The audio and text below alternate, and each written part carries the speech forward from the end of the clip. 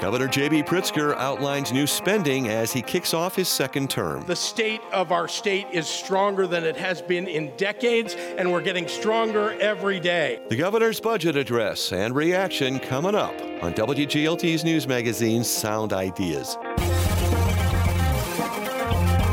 Good afternoon, I'm John Norton. Also on the show today, a Black History Month conversation with two of ISU's black faculty pioneers.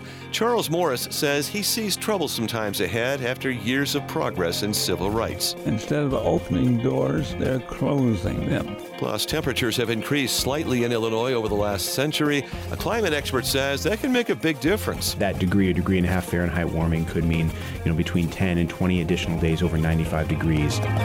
Those stories follow a Bloomington Normal News update, which is just ahead. This is WGLT Sound Ideas on 89.1 FM and WGLT.org, part of the NPR network. Support for WGLT comes from Bloomington Normal Audiology. BNA's educational video series, Hear My Story, continues with local patient Jerry Newkirk. In retrospect, absolutely. I wish that I would have done it sooner. It's a very necessary sense that you need to take care of. Jerry's full story can be found at bnaudiology.com.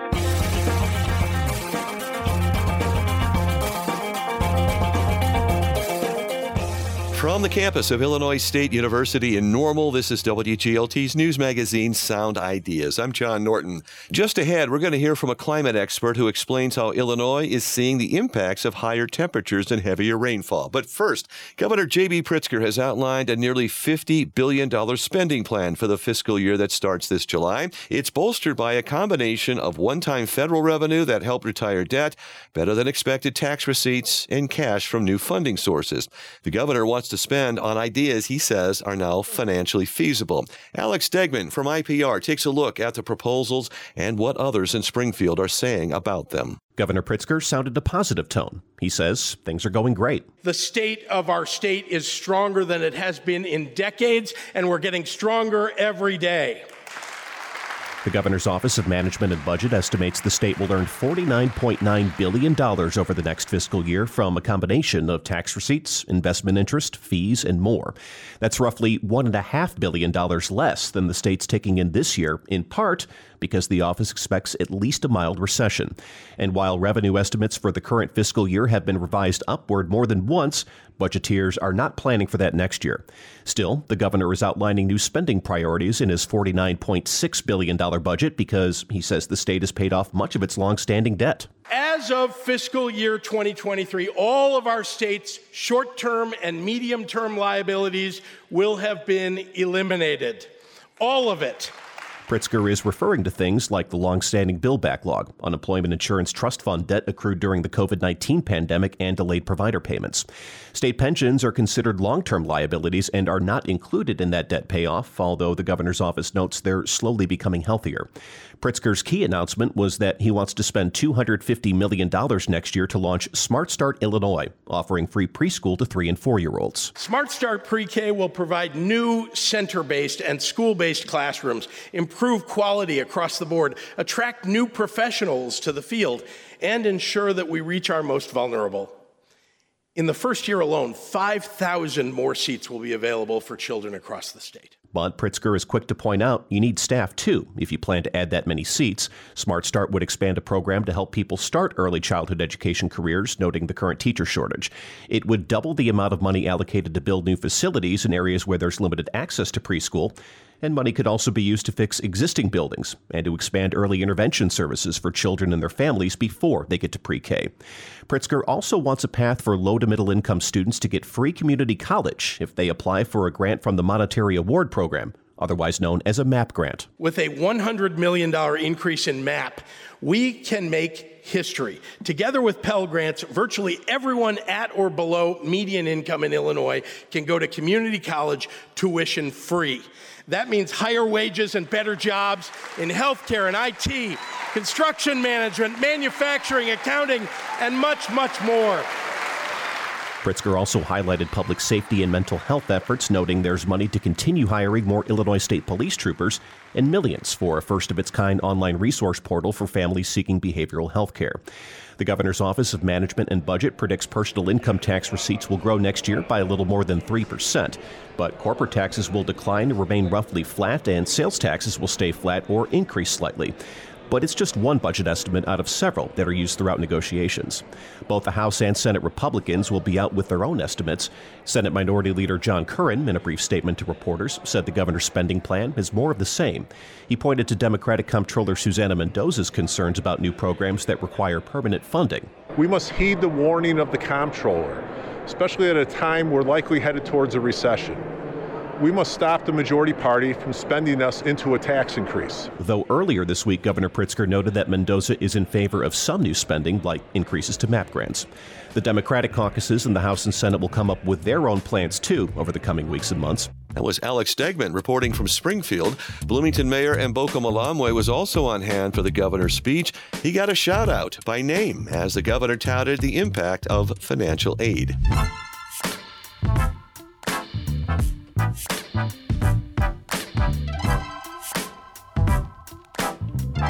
Stories and conversations around Bloomington, Normal, and McLean County. This is WGLT's news magazine, Sound Ideas. Charles and Jean Morris of Bloomington were pioneering black faculty members at Illinois State University who then became community leaders. They fought for and achieved real change for people of color in this community. The Morrises have earned the right to relax in retirement as Black History Month legends, but they're not relaxed. They're anxious about this moment in American history. WGLT's Ryan Denham has the story. Charles and Jean Morris are influencers, not the vapid tastemakers you see on social media. More like they've actually influenced the trajectory of the ISU campus and Bloomington Normal for 6 decades. When it comes to the trajectory of the country, they don't like what they see. They point to states like Florida, where activists say new election laws and congressional redistricting have made it harder for black communities to organize and vote. And as educators, they've watched as Florida's governor has signed a number of laws recently that restrict what can be taught in schools.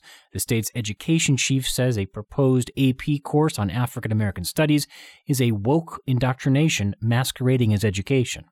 Here's Charles Morris. These are very troublesome times.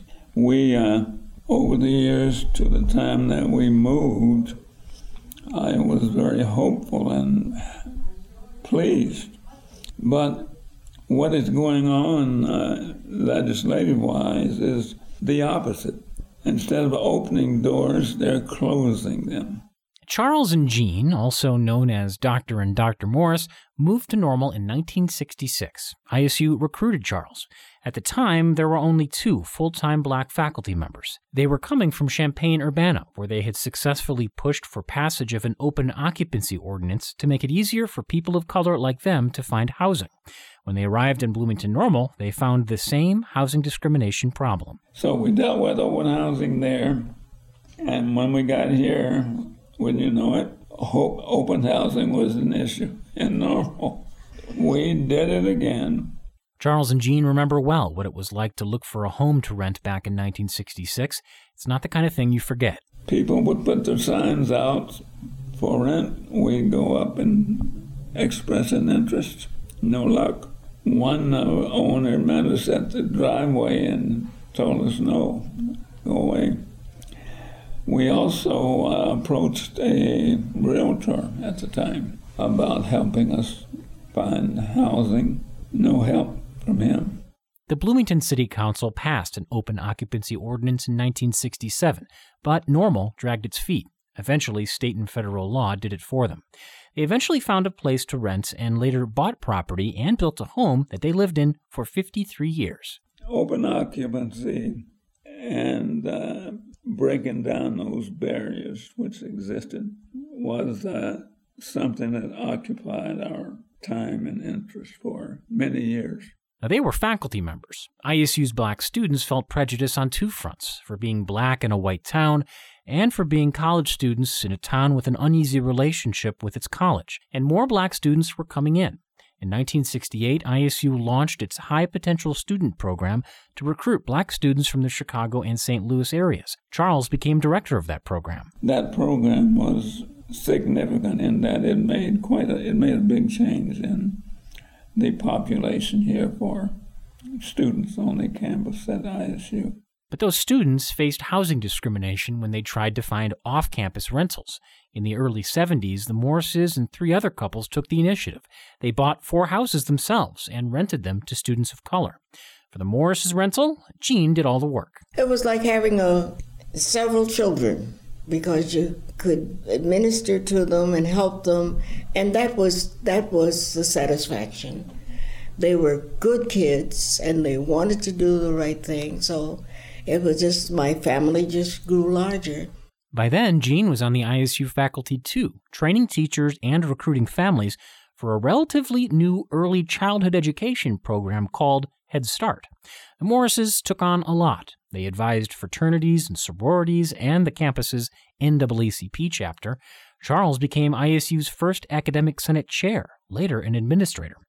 Some would understandably be overwhelmed by the weight of that. The Morrises said they weren't. It felt natural. They knew they had to be active to create change. Charles's father was a businessman who led black people in Virginia to seek status, and Jean's mother was an elementary school teacher and principal in South Carolina. She made many changes because she would not allow her children, her students, to be mistreated. One of the things she did was to change the distribution of textbooks that they would give to the rural school children, and would give the used books from the white schools, until one day she said, if I can't have new books for my children, I don't want any. And they said, okay. And they changed the rule.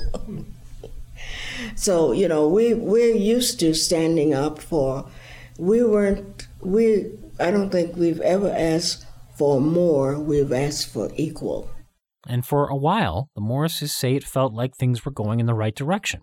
They were inspired by new initiatives like Illinois State University's Multicultural Center, which features a social justice library that bears their name.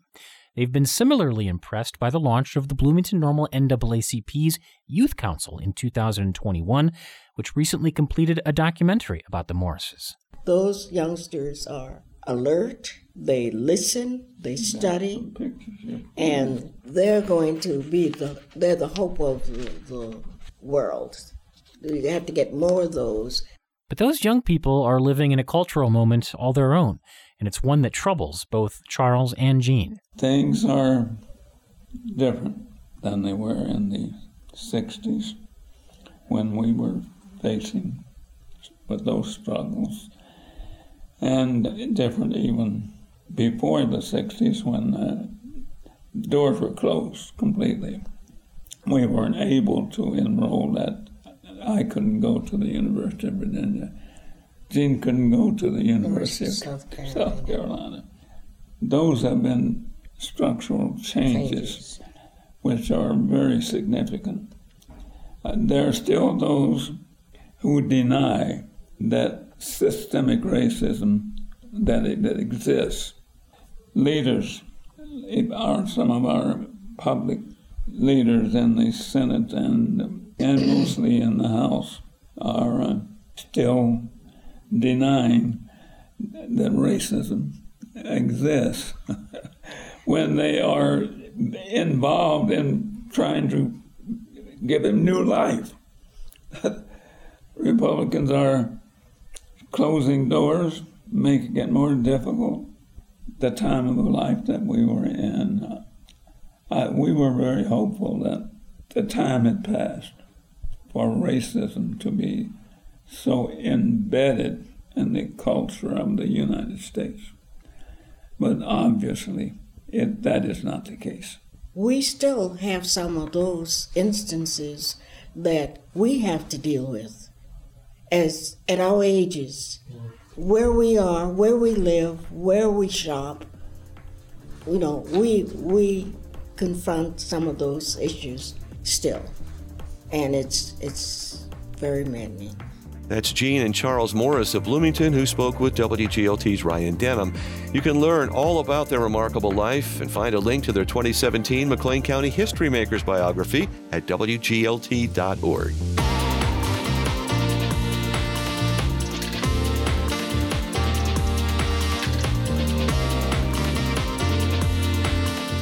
When we talk about armoring campuses against mass shootings, we may be ignoring an uncomfortable truth. There was research the FBI did many years ago about targeted school shootings. Only about 10% were by people that had no connection to the institution. What do you do when the school shooting threat comes from within the school community? On the next Morning Edition from NPR News. Listen tomorrow from 4 to 9 a.m. on WGLT, 89.1 FM, and WGLT.org. Sound Ideas is WGLT's news magazine. Thanks for listening. I'm John Norton. Much like the rest of the world, Illinois' climate is changing over time. That has a lot of implications, from more intensive rainfalls and increasing flash flooding to traditionally southern critters like the armadillo and Gulf Coast tick making their way up to central Illinois. Illinois State climatologist Trent Ford tells Tim Shelley from sister station WCBU there's two main things to know about Illinois' climate change. Illinois has gotten warmer and wetter over the last 100 years, and when we look at model projections of the future, they suggest that kind of warmer and wetter trend is likely to continue through the end of the 21st century. And what does that mean exactly? Like, I know we say warmer, like if I say it's going to be like a degree and a half warmer on average, so it doesn't sound like very much. I mean, what's the actual effect of that? Yeah. So that's the thing, is that when we look at global warming as well as kind of regional scale warming, like what we've experienced here in Illinois, it's not a lot of warming when we think about the difference between that and say day-to-day temperature variability. For example, yes, today's high is going to be 20 degrees warmer than tomorrow's high, and we've only increased the state of Illinois 1.5 degrees Fahrenheit in the last 100 years. But because we're talking about a statewide average, a large area, and that's the average temperature, that increase is really representing a tremendous increase in energy stored. And that's a global issue, but of course the regional climates follow suit. And so what that does is it changes sort of the baseline climate onto which the weather sort of operates. And so what that means is it changes our extremes. So we think about the acute sort of impacts, including weather extremes that come along with climate change. So even that 1.5 degrees Fahrenheit increase can mean, let's say, 20, 30, 40% more in precipitation intensity or heavy rainfall events, for example, which have their own impacts, of course, for flooding and agriculture and urban planning. That 1.5 degrees Fahrenheit warming could mean, between 10 and 20 additional days over 95 degrees in the summertime for Peoria. So, these sorts of impacts come from those extremes, but also from what I kind of call the chronic changes. So that background warming, especially in the wintertime, we're not talking about winter heat waves or anything like that, despite how mild this last winter or this last month has been.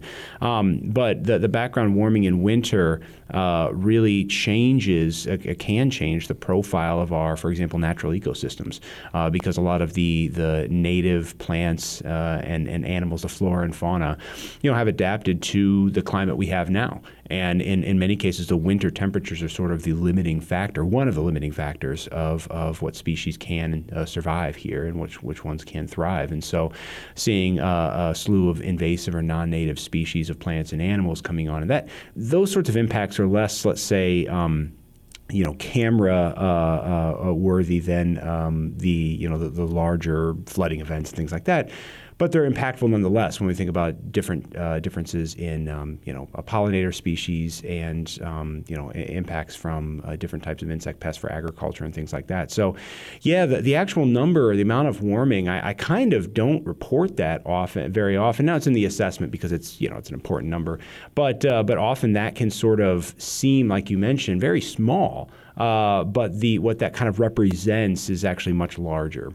And you mentioned several things I want to dig a little bit deeper into there, but starting with those precipitation numbers you're talking about, 40% more precipitation. Of course, we're right here on the Illinois River, so we're used to seeing some flooding, but with that much more precipitation, we're talking more flooding, more extreme flooding. I mean, that's a big change potentially. Yeah, so the actual total amount of rainfall is about 4 or 5 inches more than what we were, let's say, the turn of the 20th century. The kind of the 20 to 40% increase is, as I was talking about, is kind of the extreme end of precipitation. So an increase in the very extreme forms of rainfall. And yeah, that's what we're seeing, is that those types of heavy rainfall events are becoming more frequent and more intense. And so they have flooding, like you mentioned, along our large river systems like the Illinois River, and that is problematic. But to get the Illinois River to spike, to flood, to overtop a lot of the critical thresholds before we see downtown Peoria flooded, it really takes a lot of rain over a relatively large area because the Illinois River drains a very large area. So this is really flash flooding we're talking about. Yeah, kind of like flash flooding. Yeah, flash flooding has a specific kind of definition the National Weather Service uses. But yeah, it is that kind of flooding. And the real problem with that is that this is affecting areas that have not been mapped because they're not in floodplains. So the risk of these areas to flooding is not necessarily as well quantified as what we have for riverine flooding, for example, where again we've ideally, and the state of Illinois has done a good job of doing this, is mapping those out and building resilience and thereby not allowing a lot of development in those floodplains.